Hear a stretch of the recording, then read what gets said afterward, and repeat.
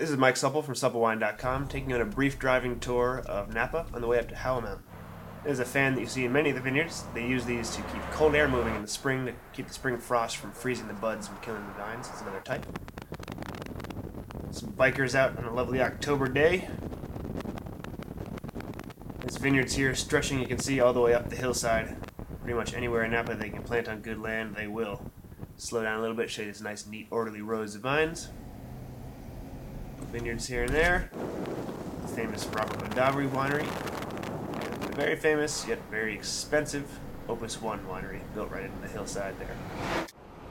We're currently driving up Howell Mountain, looking over a large portion of the rest of Napa Valley.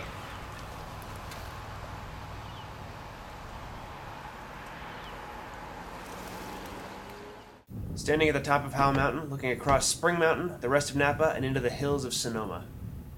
Finally made it to Ladera up at Howell Mountain. Got some nice porous red volcanic soil up at the top of Howell Mountain. Action. What am I doing?